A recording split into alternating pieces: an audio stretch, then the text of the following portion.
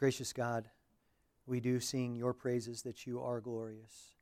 We thank you that you are not some homemade deity or some local legend, that you are the eternal God of all time and Lord over all history and Father of our souls and Redeemer through Jesus Christ, our Savior.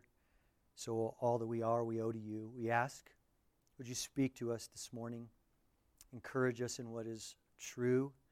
Heal us, convict us, confront us, Lord, and strengthen us that you might continue to grow us in Christ-likeness. It is good that you speak.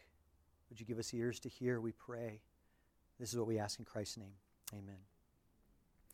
Wendy Plump, in a 2010 New York Times article, talks about giving advice to a friend of hers. She was giving him advice because he had just found out that his wife had had an affair. And he had found that it was difficult for him going home each day. He couldn't even look her in the face. So every single day after work, he would instead drive to a hotel and he would get a room because he just couldn't deal otherwise. The reason why Wendy was giving this gentleman advice about this is because she could empathize because she had been there herself. She too had had an affair and also had been a victim of her husband having had an affair. And so she understood what it was to sit in empty hotel rooms. If you care to, you can read her long and painful recounting and her story in her article. But she ends it this way, and these are her words in summary. From where I stand now, it all just looks like a cheap hotel room. Whether you're in that room to have an affair or to escape from the discovery of one. And despite the sex and the excitement, or the drama and the fix of everyone's empathetic attention, there is no view from this room that is worth having. Sex is beautiful. Sex is a gift. Sex is powerful.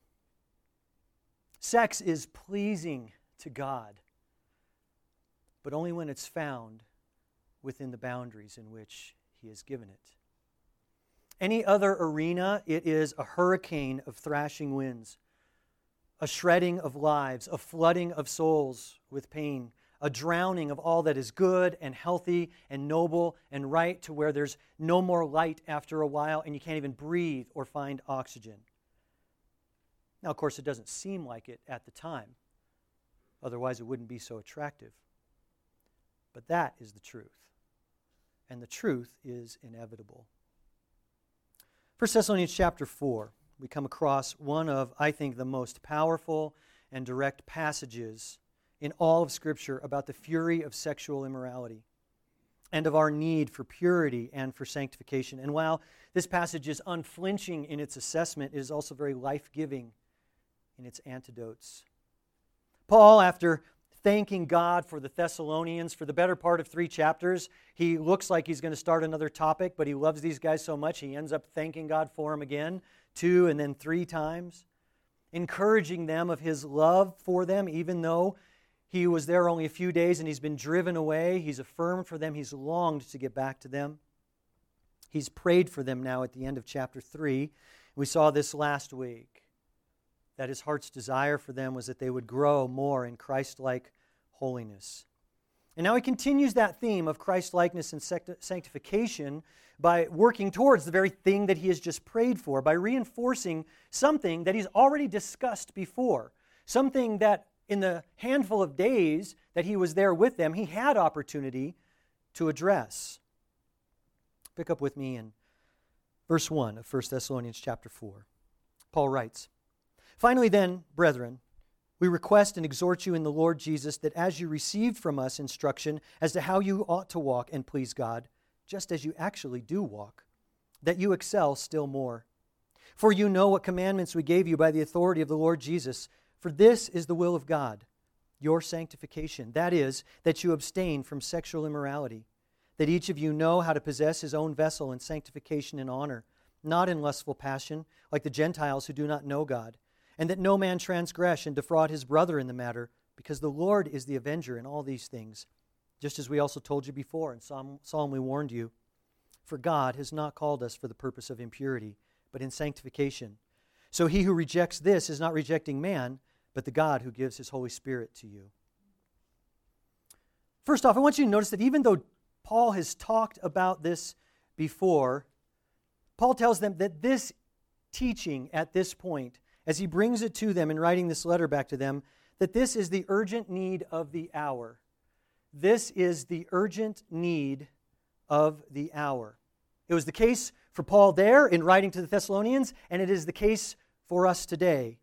The urgent need of the hour. I want you to see the urgency. Just note the double request that's there, for starters, in verse 1. Finally, brethren, we request and exhort you in the Lord Jesus. Well, which is it? Are you just asking, or are you really asking? What are you doing? This goes back to what he said before. He's doing the very thing he told them in chapter 2 he did when with them. He is pleading with them as a father. He's saying, will you hear these words? I urge you, and he doubles the mention of the plea. I want you to notice later in verse 1, he says this is something that we must practice, this practice of pursuing purity. He said, that as you received from us instruction as to how you ought to walk and please God. Some of your translations say how you should walk. Some actually say how it is necessary for you to walk. The word that's there in the Greek is this tiny little particle dei, and it means must. He's saying, look, we talked to you before, and I'm pleading with you, and I'm asking you again to hear these words that you must hear. It's the urgent need of the hour. Notice down again in verse 6, there's another double warning. And that no man transgress and defraud his brother in the matter, because the Lord is the avenger in all these things, just as we told you before and solemnly warned you. Well, which was it? Did you tell us, or did you solemnly warn us? The word for solemnly warn has as part of its root the word marturion, where we get the word martyr or witness. He says we have seen it, and so we are, as a personal witness of it, pleading with you. And lastly, notice that all these words come with the authority of the Lord Jesus. Verse 2, it doesn't need to be said, but he says it explicitly. You know what commandments we gave you by the authority of the Lord Jesus. In fact, the word, therefore, commands or commandments in verse 2 is often used in other contexts in ancient Greece in speaking of the military context. So these are not optional. This is what you as a soldier are required to do. This is how that word is often used. It's the urgent need of the hour. You see, in Thessalonica, outside of Judaism, the moral landscape was dominated by religions that either ignored sexual impurity, or they actually encouraged sexual impurity. There were different cults that actually prompted and practiced sexual immorality as a part of their worship.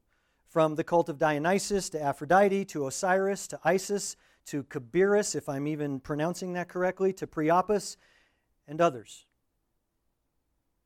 And it wasn't just the religions of that day, but beyond that, just the social norms of that day encouraged the activities, sexual activity. Cicero said, young people should have relationships sexually with one another, as long as no one gets hurt.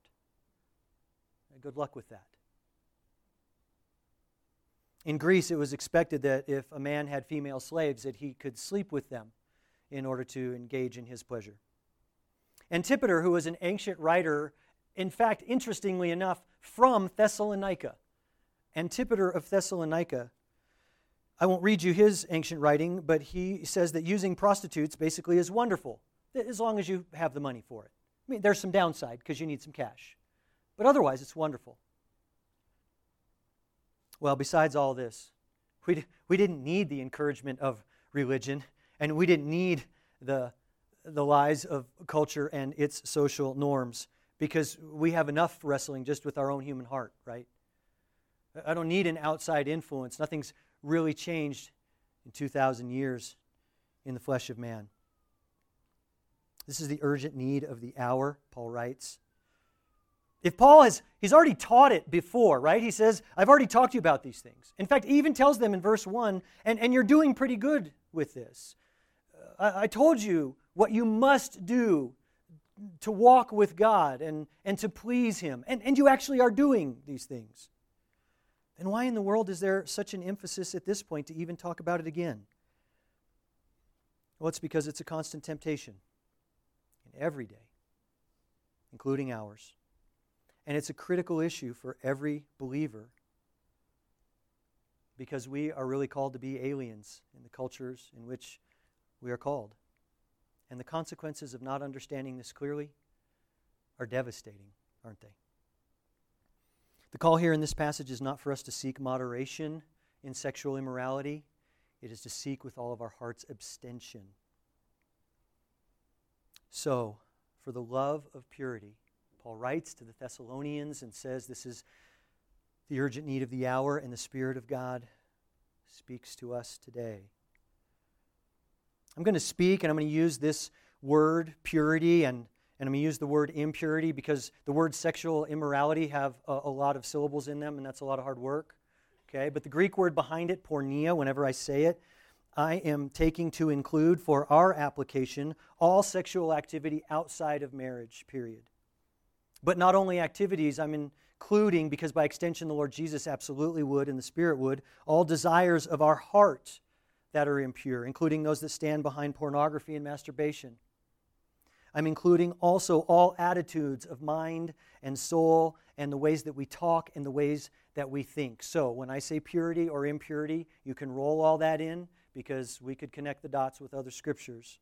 And surely none of that is out of the purview of what the Spirit of God wants to address in our lives as we are called to live as aliens in this day. Now, I believe this morning as we come to this passage that the Lord God is speaking to me, and He's speaking to you in a culture where we have been ruined in this area. I want you to know that God's grace is more than sufficient. And we're going to see that in a minute before we're done. But we need to hear the Lord speak, and we need to let Him speak this morning. First, because this is the Word of God. And I don't know why you came, but that would be the reason we need to. But second and third, we need to hear the Lord speak for the sake of those who have not yet ruined themselves in this area, but they live in a world of constant temptation. And so for them this morning, let's let the Lord's warnings ring clear and sound true, and let His protections bathe them and draw them home. And for the sake of the rest of us who have known sin's deceit, and we don't need to be reminded again at some level because we already grieve the consequences that we know all too well. For us, let's let the Lord's reminders clarify spiritual realities and strengthen our own conscience so that we can hate sin more and treasure our Savior better. This is the urgent need of the hour. I want you to notice now how the passage is laid out. The entire passage has a single main point.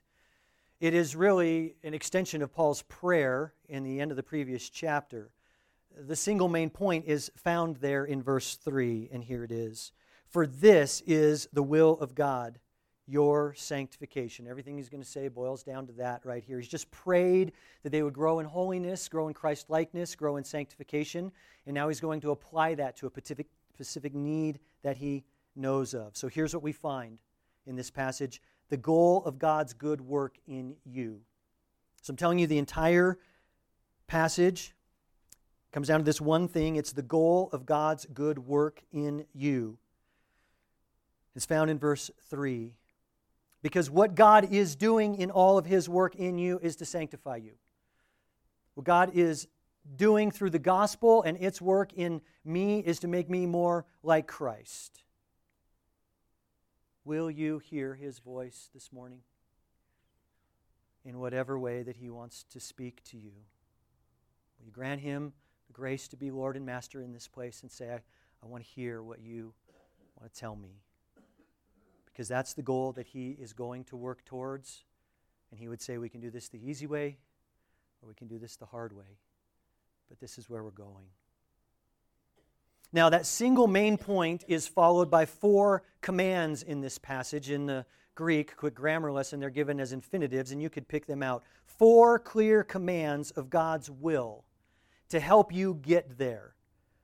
This is going to tell us all about the goal of God's good work in us, and then there are 4 clear commands of God's will to help you get to that place of God's good work. Okay, so here they are, 4 commands. I'm just going to show them to you. First, in verse 3. This is the will of God, your sanctification. There's the main point, and here's the first command. That is, that you abstain from sexual immorality. Abstain from sexual immorality. And by that, I'll say purity, and I mean all forms, even just those that aren't actions, but also of heart and attitude and mind and thinking. You can apply it as such. Abstain from sexual immorality. The second clear command is in verse 4, that you know how to control your body.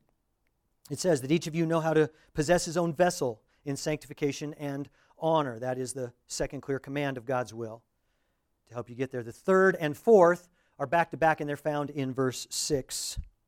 And that no man transgress his brother and defraud his brother, so that we not transgress one another. That's the third command. Don't transgress one another, and don't defraud one another. That's the fourth. All right, you got that? So that's the main point. That's all this passage has to say this morning. And then you've got the four clear commands. Everybody has that? All right, good. Then we're done. You guys can go home. That was easy. Right? Because this is easy, right? No, it's not. So here's what we're going to do. We're going to spend the rest of our time this morning not so much focusing on the what, but really on the how and the why. So next, our passage provides for us four sober reminders. Four sober reminders. Here's what I want for you this morning. Here's what I want for me. And here's what I think the Spirit of God wants for us. Is that you would hear these sober reminders and maybe even go back to them regularly to help you love sexual purity, to help you run from sexual immorality, to help you take the thought of delightful, lustful pleasure and instead see through it for the truth of what it is and put it in its place to the point where it becomes distasteful to you because you know at some level this is a lie and this is death. What I want for you is that you would have help to run to Christ as a refuge and seek your joy in Him. So, four sober reminders to that end. First, impurity makes us traitors. Impurity makes us traitors. That's found in verse 5. You can start with me in verse 3. For this is the will of God, your sanctification. That is, that you abstain from sexual immorality, that each of you know how to possess his own vessel in sanctification and honor. And here it is, the betrayal. Not in lustful passion like the Gentiles who do not know God. You see, when we choose impurity, we choose to play for the other team. You know what Paul said of the Thessalonians back in chapter 1? He says, you know what? Your reputation is known throughout Macedonia. And you know what that reputation is? People know the story about how the Thessalonians turned to God from idols to serve the living and true God. That's what he tells them. You know what he says 3 chapters later? He says, when you choose impurity, you know what you do? You turn from God to idols to serve a dead and false God. Impurity makes you a traitor to your God. You look like one of the Gentiles who don't even know Him, he says. Don't be disloyal in your body, in your heart, or in your mind, but set them apart to the Lord. Even make that choice, even offer Him the very members of your being, because He is your master. Impurity makes us traitors. Second sober reminder, impurity makes us exploiters. Impurity makes us exploiters. Look at verse 6, that's what Paul says. And that no man transgress and defraud his brother in the matter. There are far more victims than just my dishonoring of God and the dishonoring of myself and my soul. There's more damage done than even just the other parties involved. In fact, don't think for a second if you could say, but there's no other body in the room, so who's being hurt? There's a victim somewhere. Just trace it far enough and you'll find it. The words that are used here to say don't transgress or to don't defraud speak of overstepping our boundaries. It speaks of taking that which is not ours. To defraud is to use someone else. It's to disregard their needs and their rights for the sake of my pleasures. Sexual sin always takes something that we can never fully give back. So in the long run, ultimately, our own parents will pay, our siblings, our spouses, our children. At some level, society itself, somewhere will pay, because impurity makes us exploiters. Now, on the other hand, I want you to pause and consider something very encouraging and blessed about this reality that God has woven into the fabric of reality, and that is this: the opposite is true as well. So, if you will cling to a noble sexuality, an honorable attitude, a real earnest desire for purity, you know what's going to happen? That is also going to have a far-reaching impact. That also is going to have an influence on parents and siblings and children and society, isn't it? Well, the second sober reminder is that impurity makes us exploiters. Third reminder, impurity makes us Christ's target. Impurity makes us Christ's target. I don't know any other simple way to capture what is said here in verse 6, but it's what Scripture says. And that no man transgress, verse 6, and defraud his brother in the matter, because the Lord is the avenger in all these things, just as we told you before and we solemnly warned you. Did you know that Captain America is not the original avenger? Yahweh is. In this passage, in fact, it's the Lord Jesus who's singled out. He who is spoken of before in contrast and specifically given title Lord. I think we're still close enough in verses to that mention of the Lord Jesus Christ. We think of Jesus as being the lamb, as being the sacrifice, as being meek, but man, rest assured, He is the original taker of vengeance, and He will stand and judge. He who is holy with flaming fire and with His eyes burning, He will take vengeance on everyone who exploits through impurity. Hebrews chapter 13 says of those who defile the marriage bed that God will judge them. That's a direct quote. So we ought also to consider what the author of Hebrews goes on and says elsewhere in that book, what a terrible thing it is to fall into the hands of the living God, because He is a consuming fire. Impurity makes us Christ's target, because He has a responsibility to Himself and to holiness. That's a sobering reminder to help us. Fourth, impurity shows us ungrateful. Impurity shows us ungrateful. Here's the relational aspect. And I'm talking here about the relationship between us and God and the strain that it puts on us when we choose impurity. Verse 8 says, "So he who rejects this is not rejecting man, but the God who gives His Holy Spirit to you." God is generous, isn't He? And what kind of gifts has He given us? His Son? Absolutely. But you know what? There's another sense in which He's even given us something more profound. He has given us Himself in His Holy Spirit to live in us. And you know what Scripture says about that? That is the most profound evidence of our acceptance that we could ever be given. In Acts, when the Gentiles get the Spirit of God, you know what Peter says? He goes, I don't know, they're just a bunch of ragtag Gentiles. But look, all I know is they got the Holy Spirit. So what can I say about it? If God has accepted them, I guess we're stuck with them. And that's what He's done for us in Christ by putting His Spirit in us.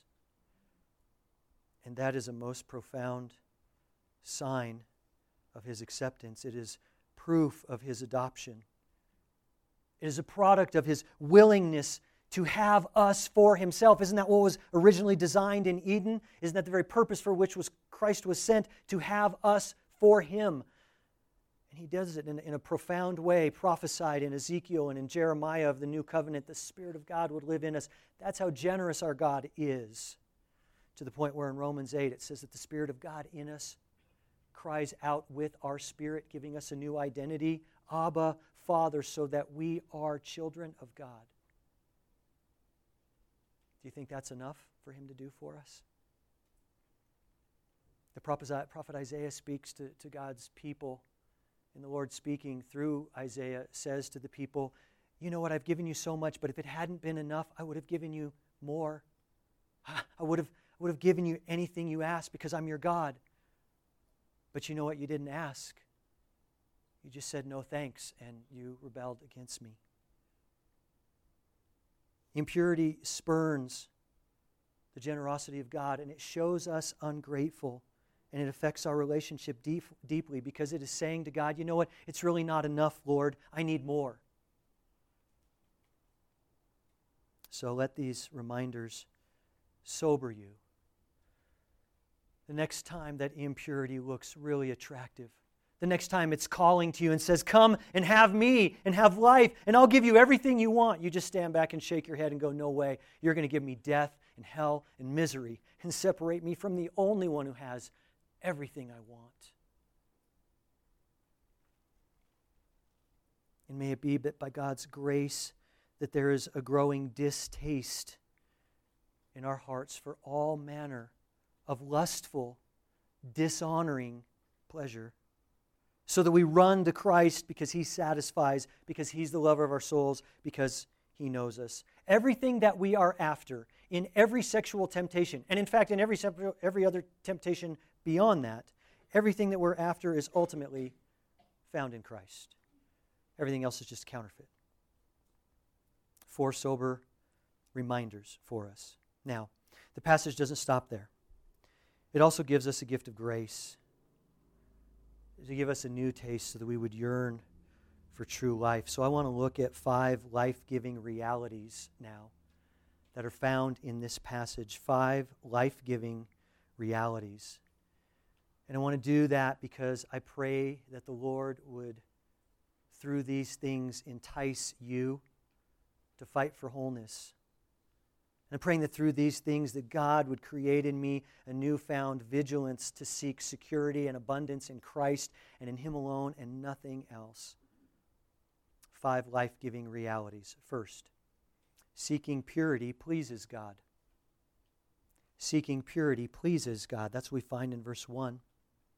Finally, then, brethren, we request and exhort you in the Lord Jesus that as you receive from us instructions as to how you ought to walk and please God, just as you actually do walk, that you excel still more. Paul says, look, you guys are doing this okay. And you know what? When you do this thing that you must do, you know what happens is that God is pleased with you. You know what? You will never regret purity. The lie of sexual immorality is the opposite. Are you kidding me, you prude? You're going to stand there? You're going to regret it? Do you have any idea what you're missing out on? Do you know what I offer you? Everybody is in on it. No. Because I want to please my God. Because He satisfies. And I will never regret. We will never regret any cost, any sacrifice, any loss of reputation, any difficulty or hardship for the sake of our seeking of purity. Because we're aliens here. This is not our home. Seeking purity pleases God. What a profound privilege that the God of the universe could smile because we make a hard choice for His sake in the power of His Spirit. First life-giving reality, seeking purity pleases God. Second, purity is not your idea, but God's plan for you. Purity is not your idea, but God's plan for you. That's abundantly clear, but just to see it in the passage, verse 2, for you know what commandments we gave you by the authority of the Lord Jesus. It's on His authority. It's His idea. It's His plan. Verse 3, this is the will of God, your sanctification. Everybody wants to know, what's the will of God for my life? 1 Thessalonians 4:3 tells us. Holiness. Period.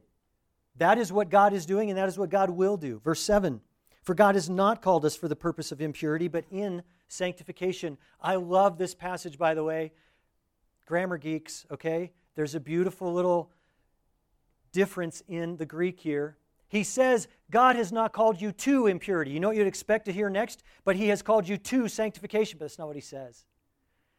He says He has called you in sanctification. Oh, Lord, the entire process is just one beautiful ocean of holiness and goodness and wholeness from beginning to end, starting with a beautiful, pure, and righteous Savior all the way through. I love the the little inference there that it's such a richer thing. They're not even perfect opposites because impurity just can't even compare to purity. Purity is not your idea, it's God's plan for you. You know why you and I need to know that as a life-giving reality is because the next time we struggle and we're sitting there and we're praying and we're asking forgiveness and we're going, really, Lord, am I asking for forgiveness again? I've done this like 1,000,000 times. I thought I'd be done with this by now. And it just feels so hopeless and that we'd never get out. But you know what? Christ has changed you. Christ is changing you. And this battle for purity, it's not your battle, it's His. And He has promised who began a good work in you that He will bring it to completion, right? Oh, praise God for that. That's Paul's entire argument in Romans 6 and 7 and 8. Do you know why you should act holy? Because you're holy. You know why you should choose righteousness? Because you're righteous. You will never accomplish any holiness that Christ has not already fought for, died for, and granted you. But if He has, it's not His idea. It's not your idea. It's His. Third life-giving reality in this passage is that the practice of purity increases wisdom. The practice of purity increases wisdom. There's such a weird phrase here in verse 4.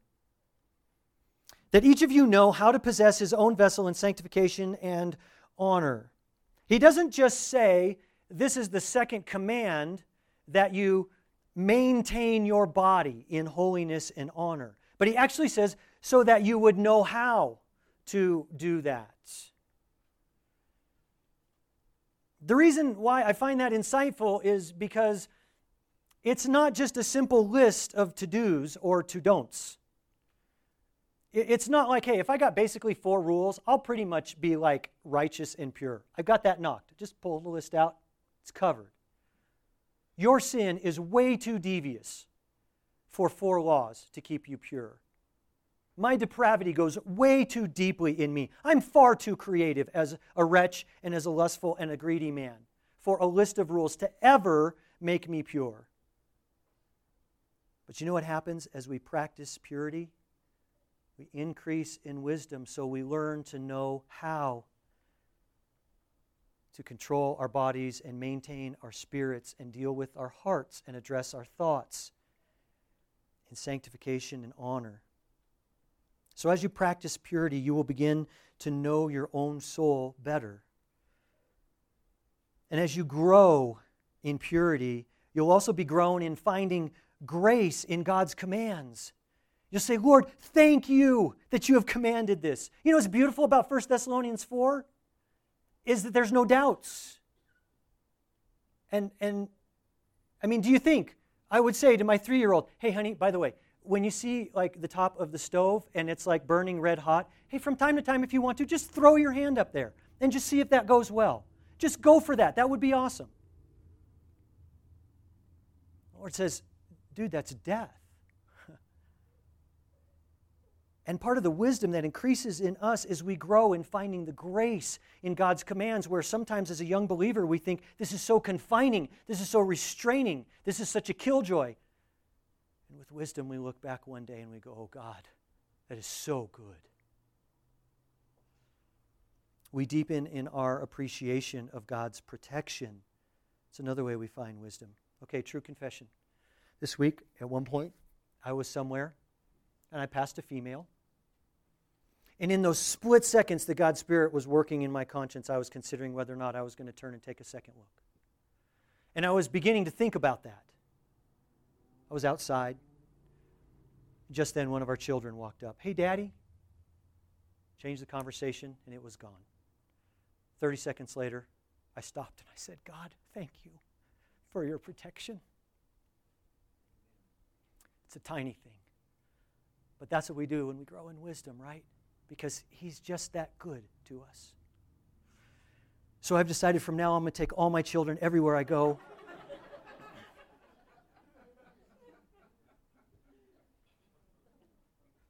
We also gain an appetite to savor His provision. It's not just what God protects us from, it's what He protects us for. and we grow in savoring His provision.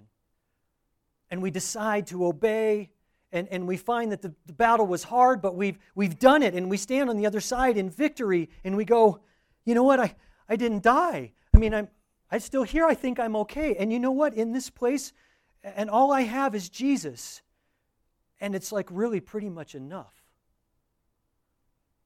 And we gain an appetite to savor that provision that He holds out for us. It's a life-giving reality of the practice of purity, increasing our wisdom. Fourth reality, growing purity is attainable through the Spirit's power. Growing purity is attainable through the Spirit's power. Verse 8, Paul writes, "So he who rejects this is not rejecting man, but the God who gives His Holy Spirit to you." Yes, there's this stark reminder in this passage that this is a rejection of God. We're not playing games, and He will avenge. But there's also just a glimpse of grace in this. Because Paul is holding out to us, remember you have the very Spirit of God. So, we kind of hovered over the deep and over all the darkness and sort of like, made, everything. He's just that guy. And He gives you the power to walk in obedience and to follow Him because He is God and He lives in you. Galatians 5:16, walk by the Spirit, you will not carry out the desires of the flesh. Ephesians 5, walk as children of the light. Later on, do not be drunk with wine, but be filled by the Spirit. So in the same way, as an analogy, just as alcohol can superintend all of our faculties and our thoughts and our desires and our choices, so in the same way, the Spirit Himself should and can have sway in our lives to where we just go, duh, that is just death. I love you. Let's walk, Spirit of God. Thank you. Let's go this way. And growing purity is attainable through the Spirit's power. That's a life-giving reality, especially when you feel like, I've blown it the first 99 times. I know I'm dead on number 100. No, you're not, because you're a new creation. Fifth reality is that purity is attractive because the Spirit loves your holiness. Purity is attractive, but the Spirit who loves holiness loves to work holiness in you, loves to see you grow in it. Part of His job description, part of His title, for goodness sake. By the way, again, it's Greek Grammar Day. By the way, beautiful little way that Paul describes the Holy Spirit. Two different ways you can do adjective modifiers in the Greek. One would basically sound like the Spirit, holy. It's kind of like Spanish in that sense, in that word order. Or there's a second way, and both are not uncommon, so Paul's not doing something strange here, but I just appreciate that he takes this second option. There's the Spirit holy, and then there is the Spirit, the one who is holy. Paul takes the second option here, so that by the time you get done with the title of the Holy Spirit, what you've done is paused long enough to see the emphasis on who is the Spirit. Oh yeah, He's that one who is holy. That's what He does. And He is attracted to holiness, and He can do no other than holiness, and He loves holiness, and He works it in you. And you know what's awesome about that? Because He lives in you, now there is in you a desire for purity. There is in you a desire, Christian, for holiness. If you have been born again, there's a part of you that loves it and wants it. Purity is attractive because the Spirit loves your holiness. 5 life-giving realities. I pray that as these sobering reminders come to you, that God would bring them back as often as possible this week so that you'd fight well and run to Him, and that these realities would cause you as well to flee to Him. But what if you're here this morning and this is just unspeakably painful because you know that you've already blown it so bad? Well, God's grace is more than sufficient. I want to give you, lastly, one soul-reviving hope. One soul-reviving hope that I believe the seeds of which are found in this passage. And the passage in its direction points us there, but it's not Paul's purpose at this point to say everything there is to say about this issue of redemption and wholeness. But everything that Paul says here takes us there naturally. I just want to go to that place where we get the last little glimpse. We get the end of that story. First, I want you to just remember we talked about how purity is God's plan for you, right?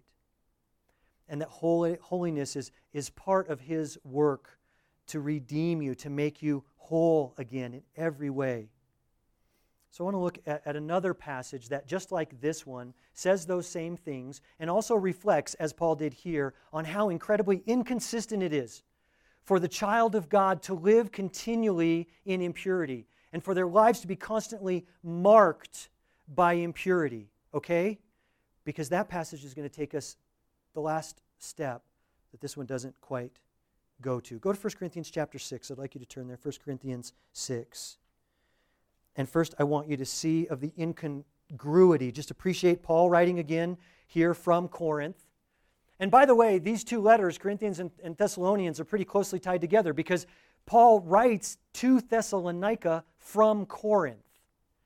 In fact, I kind of think it's possible that maybe that Paul was maybe the first Chuck Swindoll, and like he kind of preached the sermon in Corinth on Sunday, and then that week he worked on the manuscript and he sent the letter to Thessalonica, okay? Just like Chuck does, and he has 1 million books. So I kind of think that's maybe what happened, and whether or not these themes are overflowing in Paul's heart while he's there in Corinth. And so listen, the same thing he talks about, the incongruity. 1 Corinthians 6, starting in verse 9. Do you not know that the unrighteous will not inherit the kingdom of God? Do not be deceived, neither fornicators, nor idolaters, nor adulterers, nor effeminate, nor homosexuals, nor thieves, nor the covetous, nor drunkards, nor revilers, nor swindlers will inherit the kingdom of God. Okay, so Paul gives a list of about 8 or 9 ugly characteristics there, and like half or more than half of them are sexual. And he says this is such an incongruity that if an individual's life is marked by these things in consistency, they will not inherit the kingdom of God. But then he goes the last step in chapter 6 that he didn't go in 1 Thessalonians 4. Verse 11, such were some of you, but you were washed, but you were sanctified, same word we've been reading, but you were justified in the name of the Lord Jesus Christ and in the Spirit of God, of our God. Such were some of you, brothers and sisters. You are not what you once were.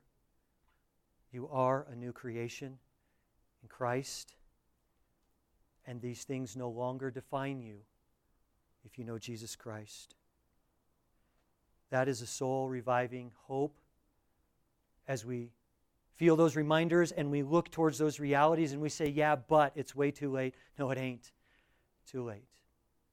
Because God will display you as a trophy of His glory and His kindness one day. May the gospel of Jesus Christ continue to do its work in me and do its work in you for the love of purity. That's why Paul writes.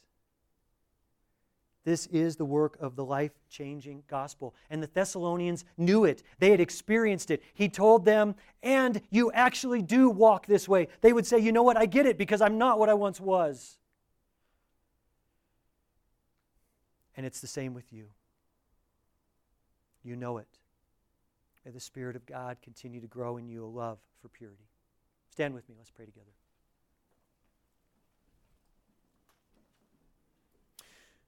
Gracious Father, we praise you that you plead with us like a good father, and you are not afraid to speak that which is true, so that we will run from the evil and cling to the good and cry out for mercy.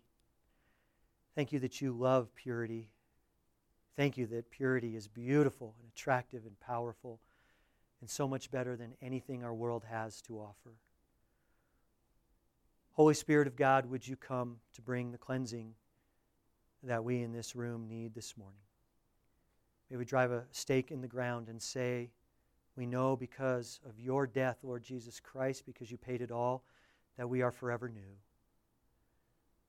And we who also still struggle in places with this, may you remind us as often as you need to this week. And may you protect us in ways even now unforeseen and unknown, so the Lord, we might grow and increase in wisdom and in our love for purity. Father, thank you for the good work that you do through the gospel. This is what we ask, and this is what we'll praise you for through Jesus Christ. Amen. Thanks for coming. If you are interested, join us for the Starting Point lunch downstairs. Otherwise, bless you and have a great week.